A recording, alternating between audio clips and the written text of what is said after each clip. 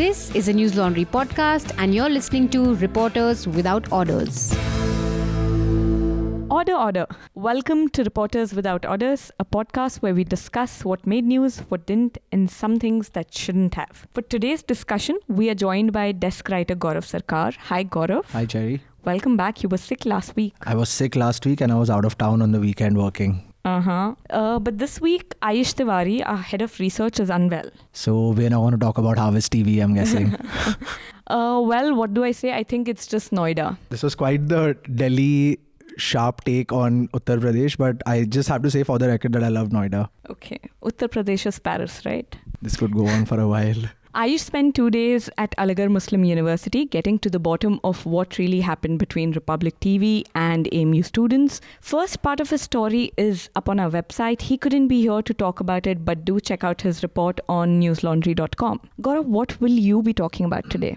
There'll be 3 stories that I'll be talking about. It's been a pretty eventful week since last Monday. So you'll be taking all the footage? I'll be taking most of the footage. But on a more serious note, all 3 stories are very important in their own place. You know, one of them is a Newslaundry exclusive about this Muslim fortnightly newspaper called the Milli Gazette, which was apparently strong-armed into shutting down by the Delhi police. The second story is when I visited the family of one of the martyred soldiers who died in the terror attack in Pulwama on 14th February. That was reported from Uttar Pradesh. And the third one is the more recent Cobrapost expose, which is actually a sting operation, which is what Cobrapost is known for. And it shows 36 Bollywood celebrities, including musicians and actors and singers, willing to take money in exchange for doing something called proxy propaganda for political parties. So this isn't like the first Cobrapost expose that you're covering, or Newslaundry is covering for that matter. We'll be talking about that in a bit. But I would like to say that we will also be joined by a Kashmir-based journalist, Safwat Zargar, over the phone. Safwat reports for The Scroll and he's earlier worked for the Indian Express Online, Scoop Whoop, Kashmir Life. Safwat was on the ground on Feb 14th when the attack in Pulwama took place. 40 plus CRPF personnel were killed. So he'll be talking about what he really saw on the ground. Later, we will also be joined by Jayshree Bajoria, author of the latest Human Rights Watch report. The report is called Violent Cow Protection in India, Vigilante Groups Attack Minorities. She will be joining us from New York over the phone. I'm actually looking forward to that discussion. So with the introductions done, Gaurav, it's going to be really packed. Let's just get started with the podcast. What do you say? Sure. But before that, dear listeners, if you're listening to this podcast on iTunes, Stitcher, SoundCloud, Castbox, or any other podcast app, please do visit our website, www.newslaundry.com, to check out other cool stuff that we have been doing. Like your own video? Are you talking about that? My own video, my 3 bylines. What do I say? Too much. So why don't you begin with the Cobrapost story? Sure. So this was a recent Cobrapost expose that took place on Tuesday. If you guys remember, the last DHFL story that happened was a very text and number heavy story that a lay reader couldn't get their mind around. You know, you couldn't really get down to cracking the numbers and what exactly was the illegal contention that played out in that story. However, this one is a 60-minute documentary investigative film, what they call it. I'm just going to refer to it as a sting operation, in which 36 Bollywood celebrities have been caught on camera by Cobrapost undercover reporters, and they have been agreeing to take large amounts of money, most of it in cash, which is actually black money, in exchange for posting positive propaganda for political parties. This process is known as proxy campaigning because it's actually very different than an endorsement. If an actress is endorsing, say, like a Dettol or a toothpaste, if I'm watching an ad with her face in it, I will know that she's being paid for this. But if you're going to post something as your own personal opinion to try and probably brainwash the people who are looking at you. In fact, some of the actors even use the word brainwash. Some of them quote huge sums of money. And what really sticks out in this story is that although it's a very entertaining 60-minute film to watch, it's just the sheer brazenness of the Bollywood actors that shows you that it's not really the first time that they're being approached with an offer like this. I mean, to be honest, I didn't really find it that shocking given that there are no actual A-listers. Mm-hmm. It's like you stinging on all the people who do not have as much reach. Mm-hmm. And also given that these are Bollywood actors, I mean, if they're getting paid to put out stuff, then, I mean, what's the big sting? So, okay, this is exactly what's been pointed out by a couple of people till now. The most important fact is that the electorate or the viewers need to know that the actor or actress is being paid to do a particular promotion. If you do not know that, then you believe that they are doing this from their own will, from their own conscience, and this is what they believe in. The second part to it is that I don't believe, or I don't think that it's only fair to go after big fish. Tomorrow, probably if Rajnath Singh doesn't say something, but Sambit Patra does, I'll probably hold it in, equal contempt that way. That is politics. We're talking about Bollywood. But this is Bollywood with politics, right? I mean, they're doing it for a political party. They're not doing it for an ad agency. So you're saying the political opinions that these people put out, not just about private companies or private brands, is shown as their own personal opinion. Exactly, yeah. And so it would have been better probably if they put it out like paid partnership or in collaboration, which Instagram has been doing for a lot of you can actors. do a paid partnership or a collaboration, or you can just do a straight up endorsement which puts the contract on paper. But in this case, the Cobrapost reporters made it very clear that the undercover reporters made it very clear that this was a pre-election agenda pushing propaganda exercise that was supposed to happen. And the main red flag in the story is, okay, fine, maybe you're an actor and your image is built on whatever you want to show to the world.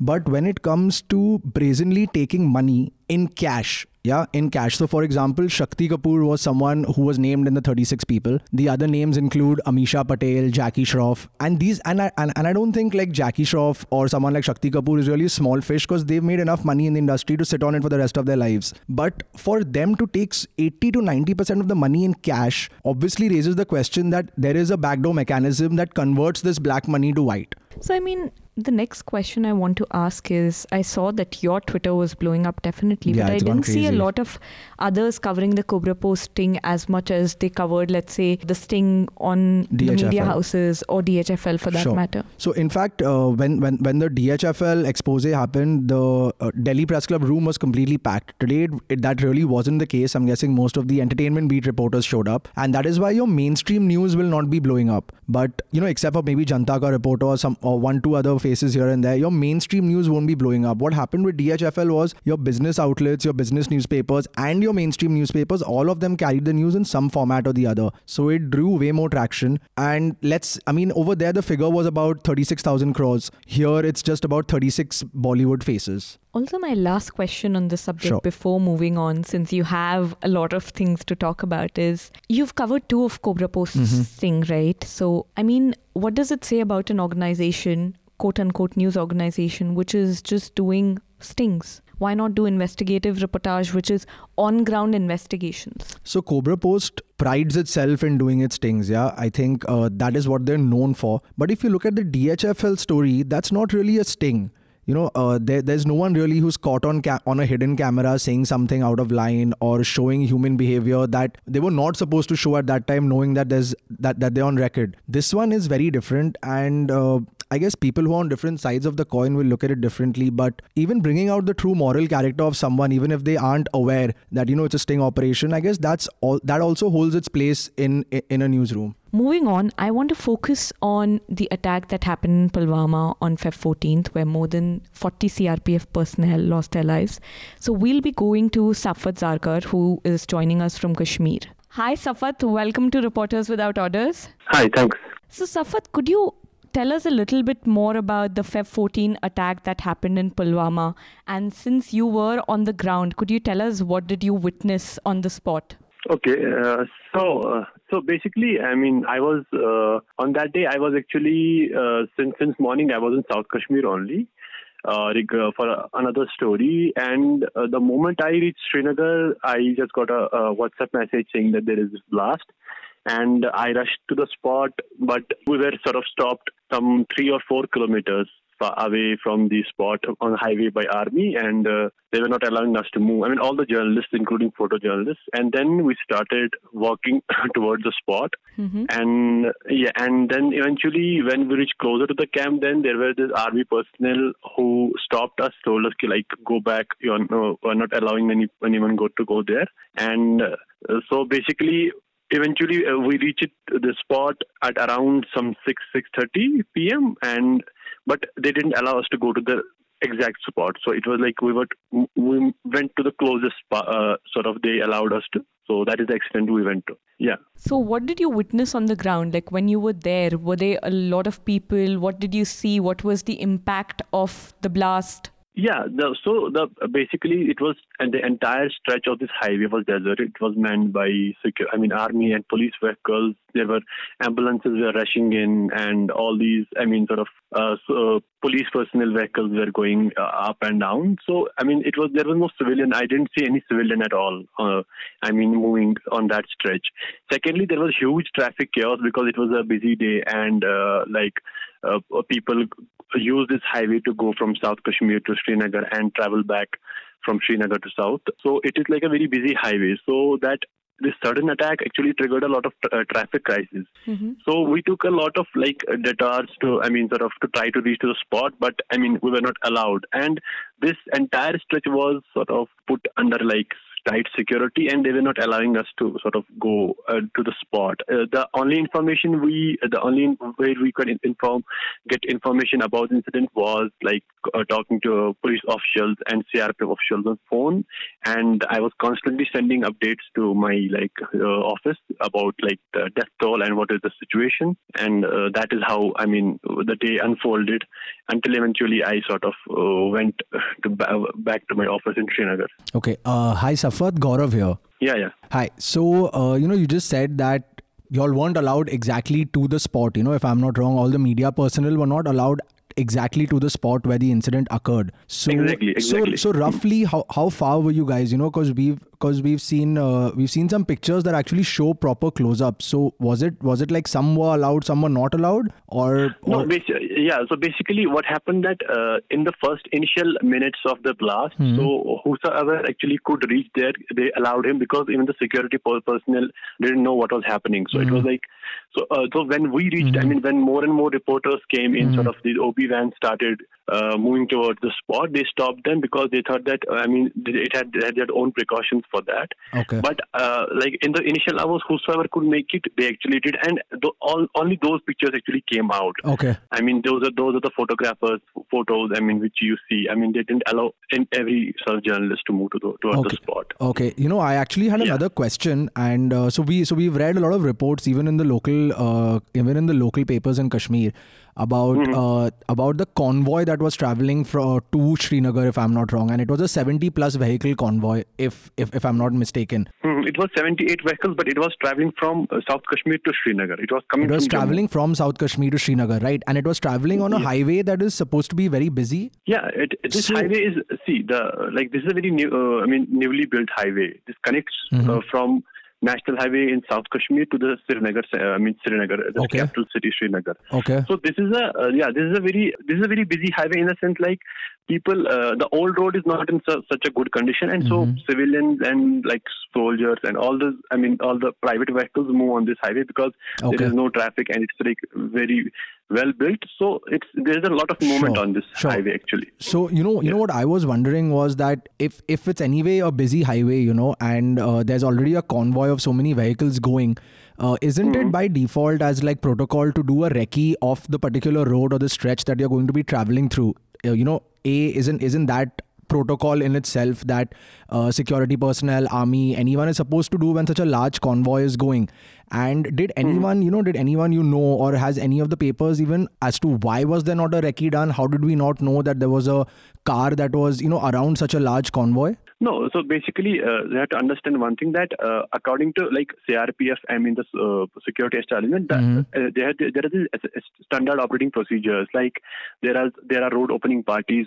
So this highway is totally sort of patrolled by, always patrolled by these security personnel. They're deployed there throughout the day for this convoy movement. Okay. Secondly, in the morning, they sort of sanitize this area for explosives and IEDs. Okay. Now, the second thing here is that this highway has lot of link roads from which cuts through the villages. So it is, from a car coming from any village or any other area, it can come from one of the smaller villages and not from the main highway. Villages or other residential areas. So there are a lot of entry points on this highway. Okay. Particularly this stretch. So it is. I don't think like it must have been the sort of. It is plausible to think that it was following the convoy. It could have actually the car could have actually come come on the highway at any point. I mean, wherever it wanted to, and sort of followed it and then rammed it into one of the buses of the CRPF. Just to answer Gaurav's point, I think, Gaurav, a lot of people have been asking this question, at least journalists on Twitter, because there was an Intel information put out, a screenshot of input put out, that there was intel about IEDs being used. And which is why a lot of questions is being asked if there was intel stating that you should sanitize the area. Was the area not sanitized? How could a car come and attack the convoy? So that question is being asked. Safwat, my next question to you was, you also profile the attacker, right? So could you tell us a little bit more about the attacker, what you found out? And also, was it challenging to profile the attacker, given that there has been criticism that profiling the attacker gives more legitimacy to the attacker? Do you find any merit to that criticism? So the first question, I mean, you asked about is this like why was like if the area was sanitized? So basically, this was, first of all, this was not an IED planted somewhere. This was an explosives in a car, moving in a car. So it was like a traveling bomb. First of all. Secondly, like even if they had sanitized the area, it doesn't necessarily mean that a car cannot come from anywhere. I mean, the police is actually investigating on that where from the car came. So I don't think, like if there is intelligence input about possible IEDs, so you might look for IEDs in maybe a station car or some cylinder or some bag. I mean, whichever is placed, sort of discreetly at the highway. But it is not so. It was a car which rammed into the convoy. And about the intelligence input is that in South Kashmir, you have cordon search operations and violence every day. So these inputs are actually very regular. To be precise, that it is not new that there is an intelligence input. Some reports say that there were 3 intelligence inputs. But what I'm trying to actually assert that these are very common to say. It is very common to say that like intelligence input was there. But I have also spoken to police officials regarding this. But they said that they had input, but it was not specific. And which because actually, of the ambiguous nature of everyone talks about in retrospective, but I think the issue here is like it is very common for any intelligence input in Kashmir. So that is the one I'm thinking. And second thing you asked is about the profiling the attacker. So basically, on the day of this blast, this boy lives some 10 kilometers away from the spot, and it was just within half an hour within 2 hours of the blast, it was confirmed by Yash that he's the guy, and there was video released by him. So yeah, it was very challenging to go to the place because the weather was like it was raining, and there are a lot of huge number of people rushing to his home to pay sort of offer condolences and other things.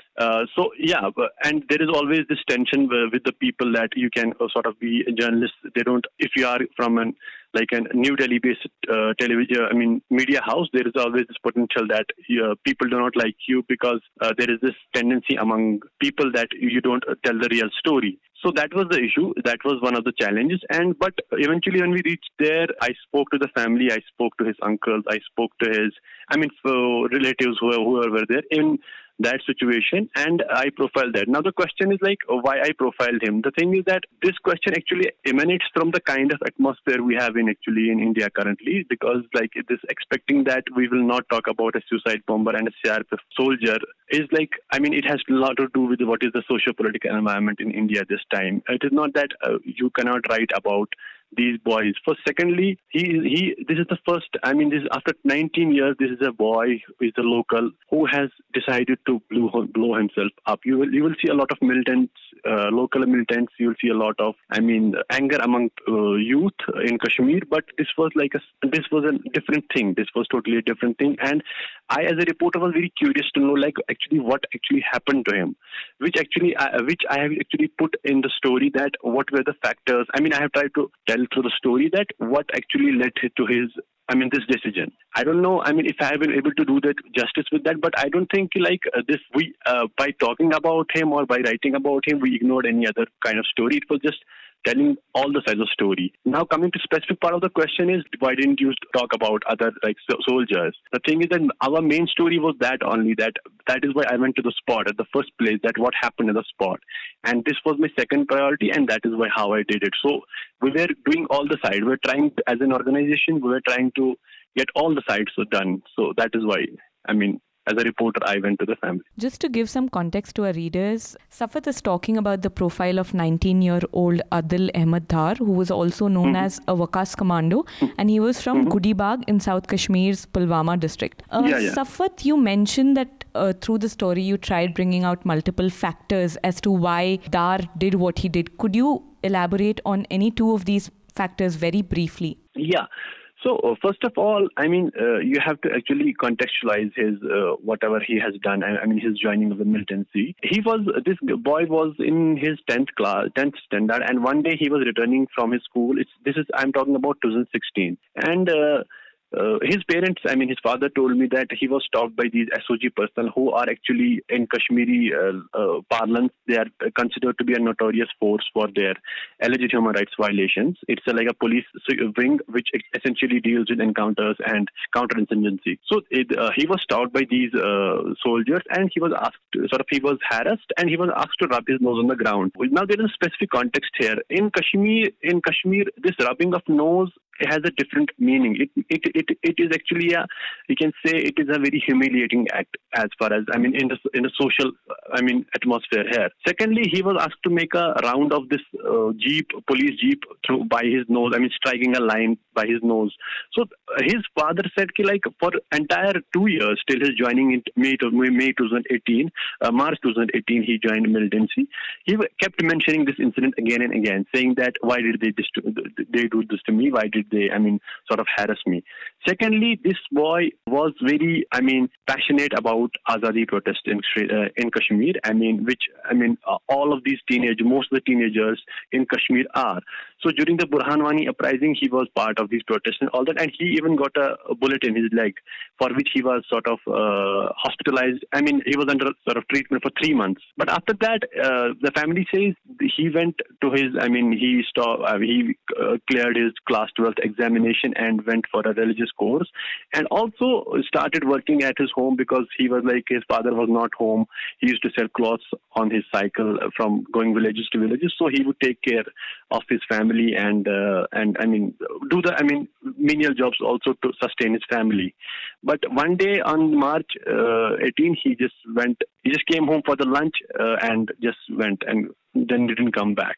Second thing is his cousin Manzoor Rashid Dar, who lives in an adjacent home. Then they have the same compound, the two families. So he was also a militant, Lashkar militant. He joined in 2016, and he was killed within 11 days of his joining. And after that, this Manzoor's brother, another brother, Tausif, who is also Adil's cousin, he also went to join militants, and after 14 days he returned. But when he returned after 14 days, after joining militants, so these family assured police and administration that they will get his passport made and send him to Dubai somewhere. Basically get him out of here so that he doesn't go to this line again. But according to the family, within 3 or 4 days, he was arrested again, and now he is detained under Public Safety Act, which is, as you are aware, you might be aware that is the act, under which you can be detained without trial for 2 years. And there is no, it is being used unbridled. It is being used so rampantly in Kashmir that, it's called a lawless law. So, so the family was actually asserting that if we were telling Adil to return from militancy, wouldn't he question us the same way that what did Tausif get after surrendering? Isn't he in jail again? So there is this grievance about the entire structure, how it operates. Safwat, if I could just quickly jump in there. Mm-hmm. We've spoken about what you saw at the ground when the incident happened, and also in the immediate aftermath of the incident, what happened with the attacker himself, what's his background. What I also wanted to know was, since all the leading newspapers and channels did carry the news of this instantly the next day on their front pages on prime time, did you notice any visible difference between the way local Kashmiri papers covered the incident and the way mainstream news did? Yeah, I mean that is like that there's a glaring difference there because for the national media, in New Delhi, if you talk about newspapers, so it was easily, you can say that there was this clear cut, misunderstanding about what is the ground situation there. Like you easily jump onto Pakistan, you easily jump onto surgical strikes and all that, but the local papers, what local papers did is like try to sort of contextualize it in a way that what led to his killing, what led to his joining, and where is it operating, what is Jaysh's sort of, kind of activities in North Kashmir, and actually they try to locate it. The local reporter try to locate it in the larger anger or the larger violence Kashmir has seen in the past 4 years, particularly since 2014 and 2016. So they try to contextualize it in it that way. But for in New Delhi media, and there are exceptions always there, but there are, particularly TV news, it was just like jumping the gun, like this has been done, that, clearly going, basically making a sort of easy guess, like what happened. But it is not like, I think there was more nuance in local Kashmiri newspapers about this incident than, the national media. Sure. Yeah. Safwat, I just have two last questions for you. One, talking about reportage, there are different voices when it comes to reporting on Kashmir, right? Militants, the army personnel, Ikhwanis, local people, and everybody has different interests. So as a reporter, when you're writing about Kashmir, how do you ensure that there's objectivity, or how do you ensure that you get the story which is not covered in narratives of different people, but it is what actually is happening on the ground? Yeah, so basically, it's always a challenge to report in a place like Kashmir, because if you are sort of trying to get information from the official sources, or if you want people to talk on record, they will not, because particularly in conflict there are various interests, so they will not let you. There is always a problem with access, and I want to highlight one point here, that it is precisely with local Kashmiri journalists. So if a journalist is sort of parachuted from New Delhi, you will see within towards the administration, you will see there is a clear difference between sort of access the person that journalist is allowed to have rather than a local journalist.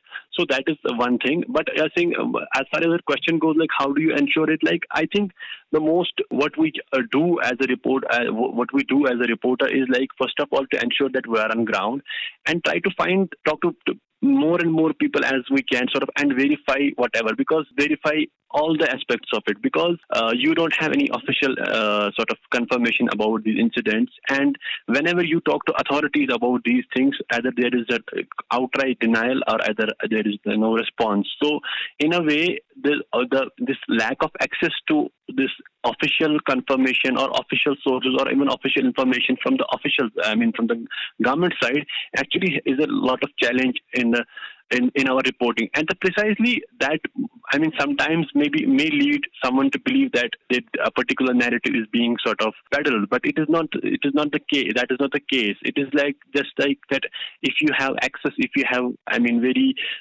sort of cordial relationship with the media as far as sharing information goes, then it might work. But the thing is that the state here operates on a different trajectory, which has sort of which actually tries to hide a lot of things. So you have to have a lot of sources, or you can say you have to make a lot of efforts to actually get information here. Yeah. And my second and final question to you is, we were speaking about how photos surfaced, right?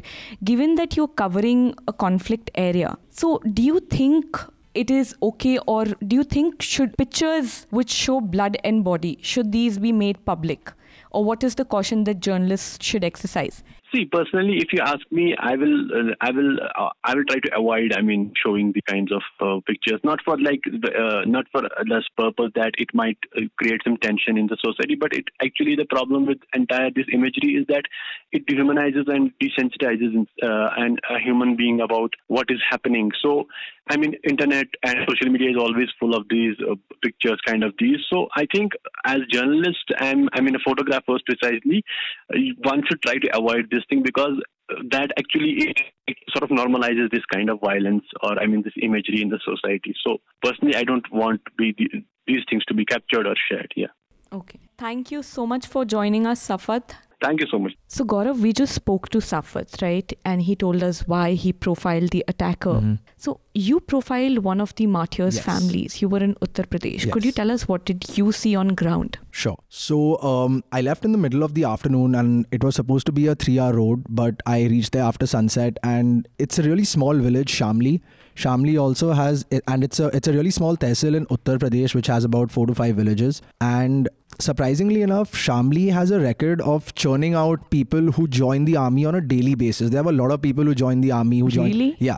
In fact, the soldier who I profiled, Pradeep Kumar, there was another soldier who was also martyred in the same attack from a neighboring village. But since both the salami and the rites were coinciding, I could not cover the second one as well. But what stands out about Shamli is that the sheer number of people who they produce who join the army, everyone knows it. So I want to share a really funny thing with the listeners, that I was really paranoid that I wouldn't be able to get access to the family, not only because it's a time of grief, but also because I was reaching well after sunset. It was about 8:30, and in places like Shamli Tehsil, the place is just, it becomes like phantom land after 6 p.m. So as soon as you enter the lane towards the soldier's house, there were a group of about 10 to 15 men along with children who were putting up a board, at that time in the night, who were putting up a board with the posters and candles. And that was just the general mood before you even hit the village. And after that, like, things kept unraveling. I met the family. I met the son, in fact. And that is what my story was. I didn't want to do a profile on the village or the incident or the soldier himself. I wanted to say the story through his son's eyes. His son is 18 years old. His name is Siddharth. And this boy was just being bombarded with questions, with 10-15 camera lights flashing at him, etc., etc. So I took him to his room and I spoke to him. And one of the things that pains me the most is that he said, in probably my 18 years of life, I've only spent about 1 to 2 years with my father because he's always away on duty. And even the last time I was saying bye to him, which was 2 days before the attack happened, I'd gone to buy milk from the shop. So by the time I came back, he was already ready. So all I could do was just drop him. So I didn't even get time to, say a proper goodbye. And what really, really stood out about Siddharth, and what I've made a point in my article as well, is that he refused to shed a tear. He has a younger brother. He has a mother who was hysterical at the time this happened. But he refused to shed a tear because he said that my father repeatedly told me that if anything ever happens to me, you will have to stand up. You will have to take up the mantle and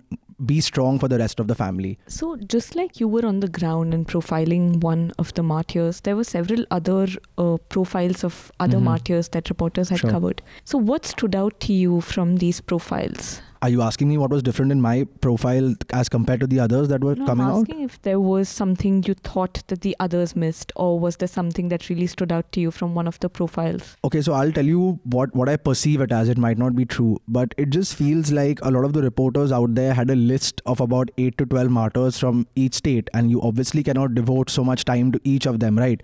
So you go about asking the same blanket 3 questions to the same 3 family members from each of them, and that is what probably takes away from the story in a certain way. At least I feel that you need, in these kind of stories, you need to give it a more personal touch. And hell yeah, man, of course the family deserves way more face time than you just getting your bites and getting out of there. What do you think of Safwat's profile of the attacker? Do you think we should profile attackers? I definitely think we should profile attackers. I mean, there's nothing that says that we shouldn't, because it doesn't really take away from anything. All it does is give you a view of the other side of the coin. So there's nothing really morally or ethically wrong with profiling attackers. Moving on, Gaurav, I will come back to you about your third story, which is about Milli Gazette. But let's go directly to Jayshree to talk about her report and the criticisms that the report has been facing. Hi, Jayshree. Welcome to Reporters. Hi, thank you for having me, Cheryl. So, Jayshree, Human Rights Watch has just released the report that you authored. Could you tell us a little bit more about your report? Sure. This report is called Violent Cow Protection in India, and it looks at, the rise of Hindu nationalist groups that have used this issue of cow protection for political purposes, and it has enabled these so-called cow protection groups to spring up across India, but especially in BJP-ruled states, where they think they have political patronage and they will be protected. And these groups, they're made up of young Hindu men who are patrolling the streets, who are stopping trucks transporting cattle, and if they find cows, they are beating up the cattle traders, the truck drivers, and in some instances, even killing them. So, there have been 44 people killed since 2015, out of which 36 are Muslims, mostly minority communities. Muslims and Dalits are targeted. And the report documents 11 such cases in which 14 people were killed and looks at the government response in these killings. So, as a reporter, how did you go about corroborating these instances? So many of these cases, they're already at investigation stage. I only looked at the attacks in which people were actually killed to understand how the police is investigating these cases. We used obviously police documents and any letters or correspondence by the victims' families, by the the lawyers for the victims' families. So we looked at primary documents. I interviewed family members of those who were killed, or some of them were even witnesses in the violence. I also spoke to some former police officials, and Human Rights Watch also wrote letters to 4 of the states where the cases have been documented in the report from: Jharkhand, Rajasthan, Haryana, and Uttar Pradesh. Unfortunately, Human Rights Watch did not get response from the state governments or the police in any of these cases. But yes, the corroboration was there were interviews, testimonies, and all primary documents, police documents, as well as any investigation and court documents for those who have been in trial stage. Okay, so Jayshree, let me just jump in there. And what I wanted to understand was, in fact, I read the article this morning, and I wanted to understand a bit about, the report speaks about how we have been the largest exporter for beef and for leather, right? I wanted to understand Not for leather, not the largest exporter for leather. One of the largest? India contributes, I believe, 13% to the world's leather export. But why it's not the largest exporter, but income from leather, like foreign exchange from leather, is pretty big for India because it's one of India's sort of big export market, products. Okay, so so how much of India's income, can you give us a rough figure of how much of India's income would be hit roughly because of all these attacks that we are linking to the decline in the export of these products? So India is the largest exporter of buffalo meat in the world, and the meat worth about $4 billion a year. However, after the BJP government came to power, the exports have mostly declined, and in particular, the state of Uttar Pradesh, which is the top meat producing state in the country, there, the actions by the chief minister shutting down of meat shops led to further uncertainties, over the future of the trade. So in terms of numbers, if we look at, in 2011, 2012, there was a 52% growth in the export of buffalo beef. 2013-14 as well, there was almost a 36% growth in the exports. Up till 2014-15, we continue to see growth, about 10% growth in 2014-15. But come 2015-2016, and it begins to decline. So, for example, in 2015-16, we saw a negative growth of 0.01%. It further declined by nearly 4% in 2016-17. Only in 17-18, we found that it recovered a little bit by another 3%.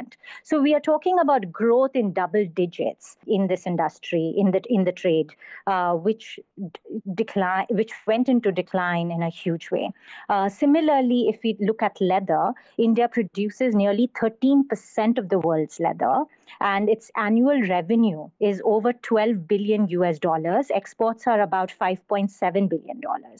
And another notable thing in this is actually 30% of the people who are employed in this, there are 3 million people employed, and 30% of these are women. So, in fact, in 2017, the Indian government had identified the leather industry as key to generating jobs and for growth. And yet, At the same time, a government survey had admitted that, despite having a large cattle population, India's share of cattle leather exports is low and declining. Correct. Due to limited availability of cattle for slaughter.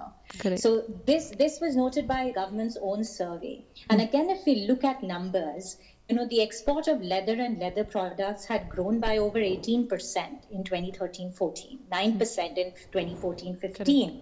However, we begin to again see decline in 2015-16, where it goes down by nearly 10%, continues to go down the year later by another 3%, and then it only again picks up, we see in 2017-18 by only like 1.4%. So largely we are seeing huge declines in these two industries that are linked to cattle trade, to the agricultural economy. Correct. So first I want to ask you about, such reports where we're covering how cow vigilantism is sort of resulting in deaths and its linkage to Hindutva often sees a lot of criticism. So what I want to ask is, I know the report was just released, but has there been any criticism?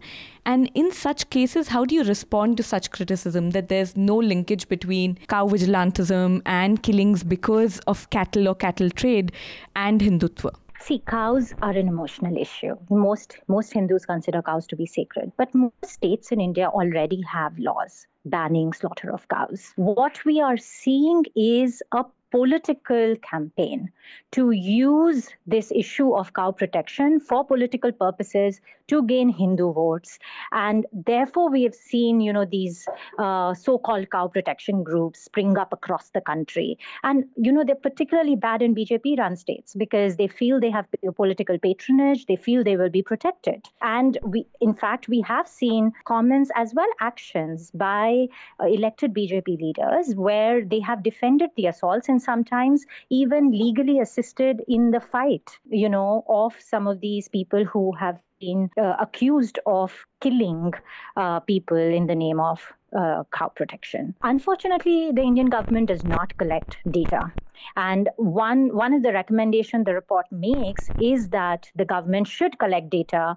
And that also goes to the heart of some of the criticism that has been around the data and around the work that has been done by civil society organizations and media groups on this issue. So, Jayshree, I also wanted to ask, since you would have gone through a lot of media reports concerning cow vigilantism, concerning the deaths and lynchings, was there something that really stood out to you when you were going through these reports that you found was troubling, or that was just very characteristic of Indian media? There has been some very good reportage on the issue. There have been reporters who've done some really good investigative work. For instance, Neha Dikshit, who's done some wonderful work in Haryana, looking at how the police frames these cases, and then how they may be complicit in the crimes and even cover up in the crimes. And this is something I found in this work that I did for Human Rights Watch as well, that in many of these cases, police often stall investigations initially, even delay filing of the first information reports.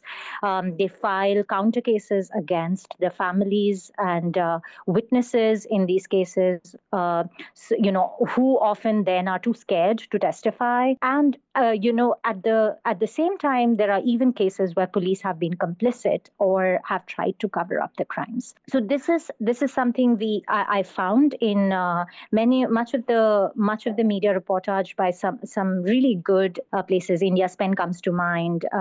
There was a report by Citizens Against Hate as well. There's been a lot of work done by a lot of groups on the ground. They've been trying to provide legal aid as well as doing documentation in these crimes.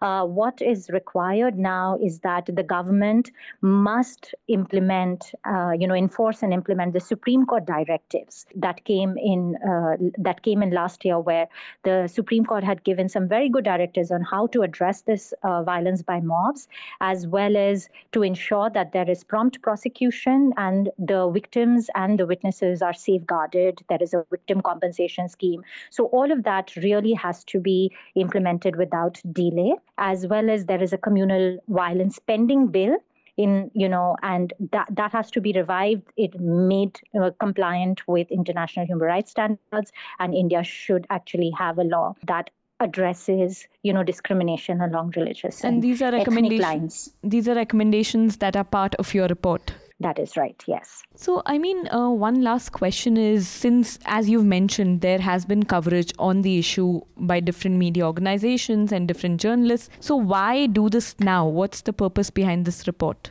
Actually, Human Rights Watch did another short report on this subject in 2016. And then last year, as follow-up, I started looking at this work again, and every time we thought about releasing it, there would be another pretty egregious case that happened.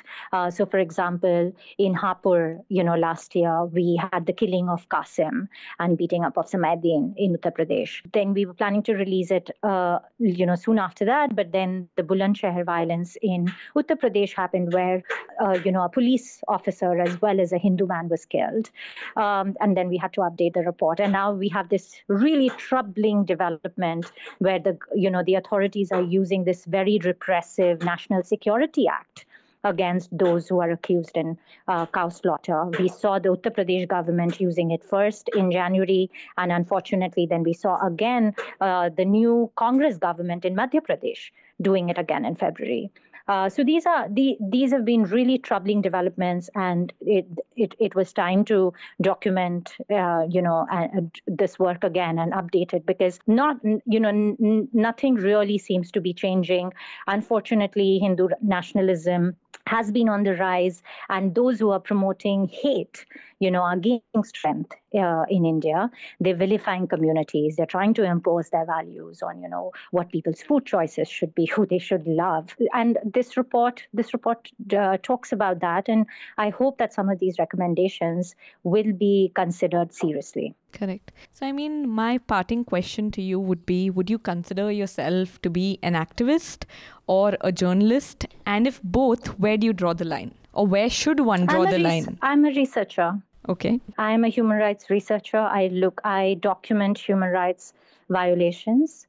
That's what I do. So for journalists who are reporting on such issues, would you say there should be a line drawn between being an activist and a journalist? Or would you say those are two sides of the same coins and the journalists have to be both? I think journalism is about investigating and exposing the truth, and that's what you need to do. Okay. Thank you so much for joining us. You. So Gaurav, we are back to you again. We're back. Tell us about Milli Gazette. What really happened? I haven't actually heard about this paper a lot. So could you tell me more about the paper first? Sure. So the Milli Gazette was a Muslim-oriented fortnightly newspaper that used to run from 2000 till 2016. The story that I reported on was actually an NL exclusive because it took a bit of time to actually realize what had happened, and I also must admit there was a bit of sheer dumb luck involved in it.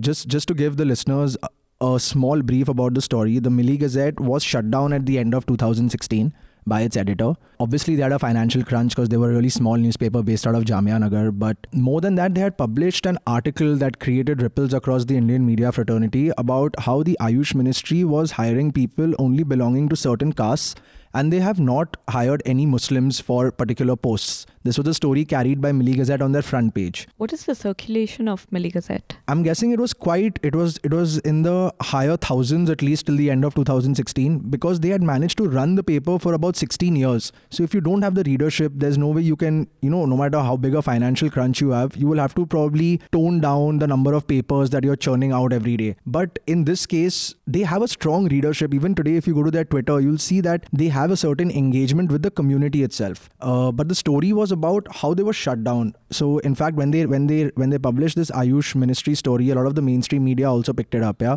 And obviously when I asked the editor, did you expect any pushback? He was like, yeah, we did expect some pushback, but not the way it happened. So I interviewed the editor of Milli Gazette, Zafrul, and the entire story is told from his perspective, along with the documents that we have got from Delhi police. In a nutshell, the story was that after running this Ayush Ministry story, the Delhi police sent a show cause notice to the paper and said that we have got a complaint filed against you by someone called Pushp Sharma. Pushp Sharma was the name of the complainant. Funnily enough, Pushp Sharma was actually the name of the reporter who filed the story for Milli Gazette. So are these two the same people? There is no way to authenticate that as of now. There's no way to authenticate it because we don't know where Pushp is. No one knows where Pushp is for the last 2 years.